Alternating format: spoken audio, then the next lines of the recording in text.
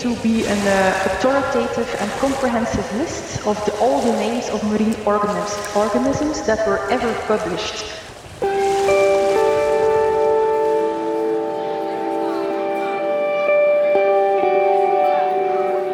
Hello and welcome. Welcome to the LifeWatch ERIC podcast, a window on science. In fact, welcome to season 3 of our interviews.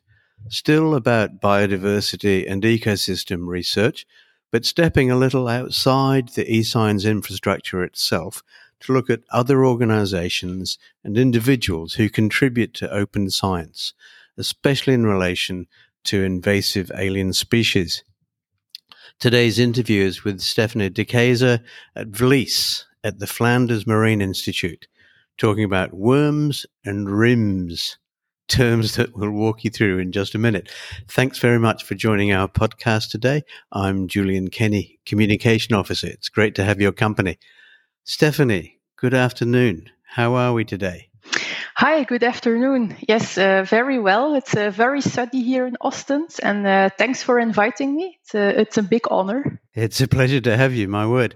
Stefanie, look, WoRMS and WRiMS have been mentioned a few times in the validation cases we discussed in season 2.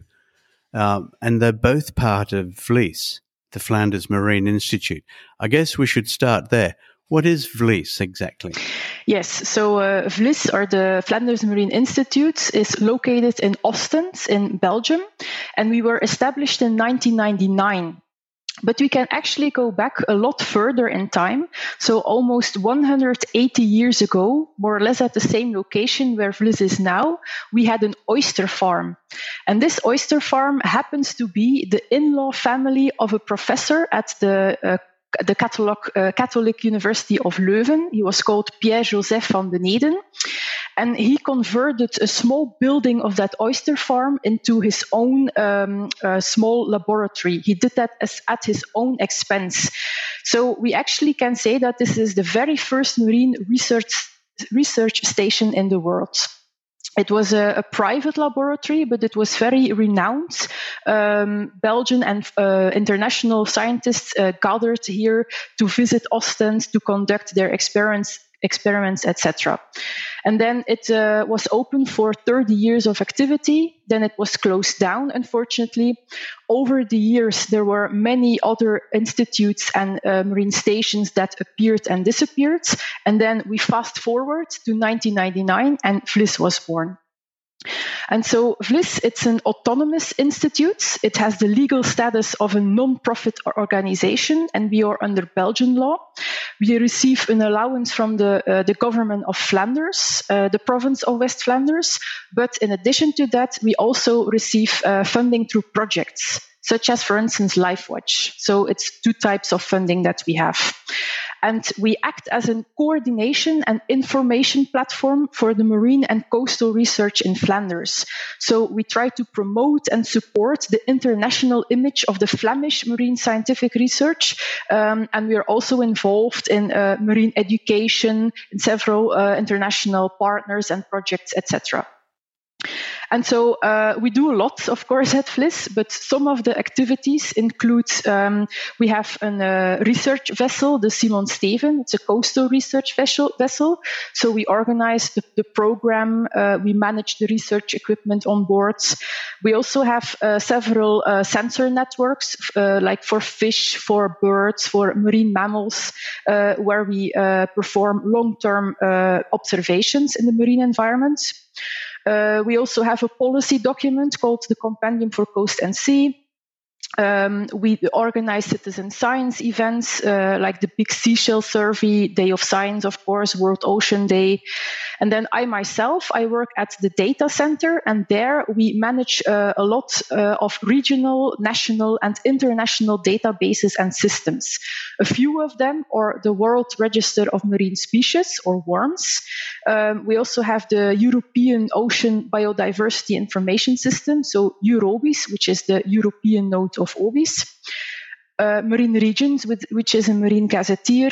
We also have the biology portal of EMONet. So a lot of these databases are curated and managed at the data center.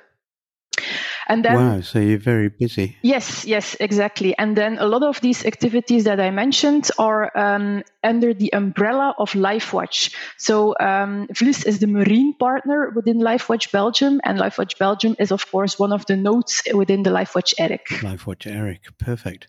So having a look at these databases, starting going one at a time, WoRMS. WoRMS stands for World Register of Marine Species. Is that right? Yes, that's correct. And so we aim to be an authoritative and comprehensive list of all the names of marine organisms that were ever published. So our priority goes to valid names or accepted names, of course, but we also try to include synonyms. So that our register can serve as a guide to interpret taxonomic literature. And we are organized at 3 levels. So we have the editorial boards, all the editors, the experts. Then we have a steering committee, and then we have a data management team. So the editorial boards, they are actually the ones that control the content of WoRMS. So it's not the database managers that do that, it's the experts, the editors. And they bring newly published taxa to WoRMS, they correct errors, and they're constantly on the lookout for information that can be of interest to WoRMS. And they are very pivotal to WoRMS. They dedicate their spare time to making WoRMS more complete. So we are very grateful for them that they do this on a voluntary basis. So that's very important to realize. Currently, we have about 300 WoRMS editors. They are spread across the globe. But if you look at the Aphia platform, so that's the database behind WoRMS that also contains non-marine information, then more than 560 experts are involved in editing the system.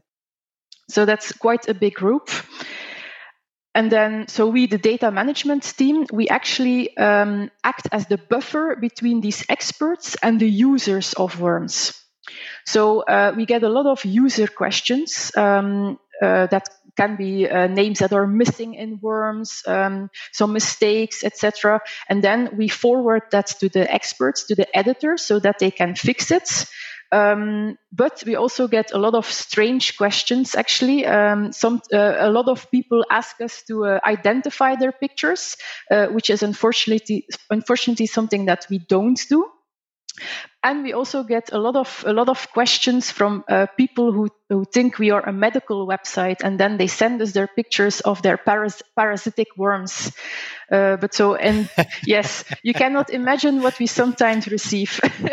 Well, you have to choose your name carefully. Yes, exactly. But so that's why the data management team is there, so we can filter out those ridiculous questions. Absolutely. And then, the experts can do the work. So, WRiMS, Stefanie. WRiMS stands for the World Register of Introduced Marine Species. Is that the same as WoRMS or different from? Okay, so WRiMS and WoRMS, they are both the same and different. So I mentioned the Aphia platform before when I was talking about WoRMS, and that's a database where each species is entered only once. And then we can add information to that. So we can add distributions, nodes, images, links, attributes or traits. And we can add context to these species.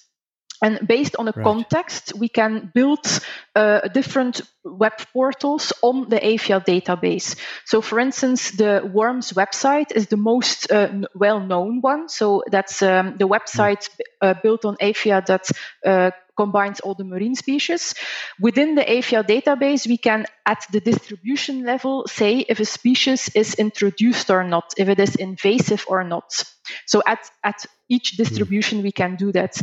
And then all the species or taxa that have this introduced distribution available, we can combine that in the dedicated WRiMS portal. So the website looks different, but it's all based on the same database. So that's basically why I say it's both the same and different. So WRiMS is actually, it records all the species that have been introduced deliberately or accidentally by humans to geographic areas outside of their native range. So it excludes species that have colonized new locations naturally, so the so-called range extensions, even if it is in response to climate change. And then with invasive, we mean that the species is reported to have had ecological or economic impacts in that location. So that's the type of data that is gathered in WRiMS. And currently it's about 2,300 introduced species that are in the portal. That's a lot, and that's globally? Yes, that's globally. But yeah, of course, it's not as any type of database, it's not complete. But no, yeah. Okay. But it's a good indication. Yes. Okay. Now, the thing about data is that they must be, findable, accessible, and reliable. You describe VLIZ, your WoRMS and WRiMS, as authoritative. Now, that's quite a big word. How accurate are these data? Yes, so of course 100% accurate is never possible in no database, but almost all information that is available in Aphia, and so WoRMS and WRiMS, is backed up with a source that can be the published literature. It can also be another database that we link to. It can be an expert opinion. So if a certain expert tells us this species is a parasite, then we will use that expert as the source. But of course, we are aware that there are data missing, that there are mistakes in there.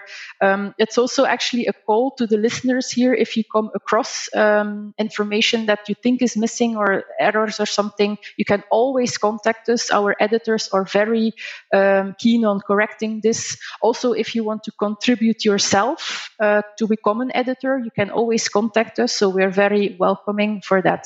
Mm. So this operation, it's not,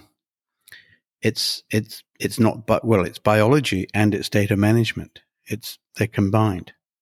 Yes. You have the expertise and the care of the curation. Yes, exactly. And in our data management team, we are both biologists and IT people. So it's both there. That's very true. So, and this is what going forward, research in biodiversity and ecosystems is going to be consistent entirely in this, and a combination of working across these disciplines to work with the data as well as just do the research.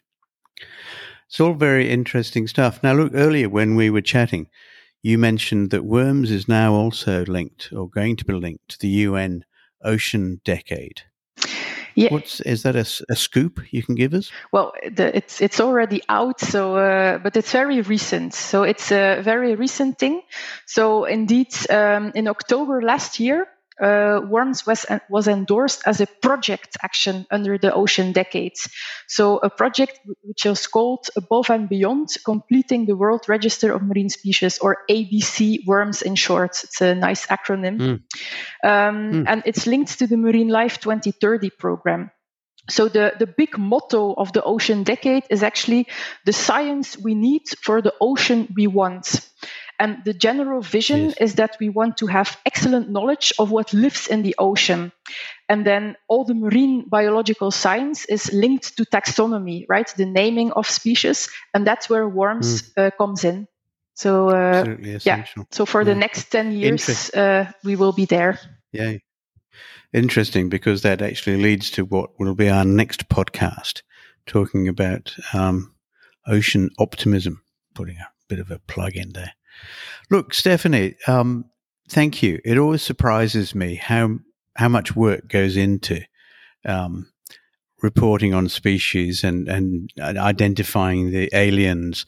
And it's surprising, isn't it, that your operation, VLIZ, was set off by one scientist under his own funding who just set this up, as a lot of science actually started that way. And then it's maintained by volunteers. Yes. All fighting in the good cause. Good on you. It's very valuable work. Thanks to all of you. And a big thank you also to our listeners, wherever you are. please bear in mind that LifeWatch ERIC provides free access to its online computing facilities, data, services, and resources, and we're keen to invite more researchers to use our cloud-based e-tools. So please get in touch.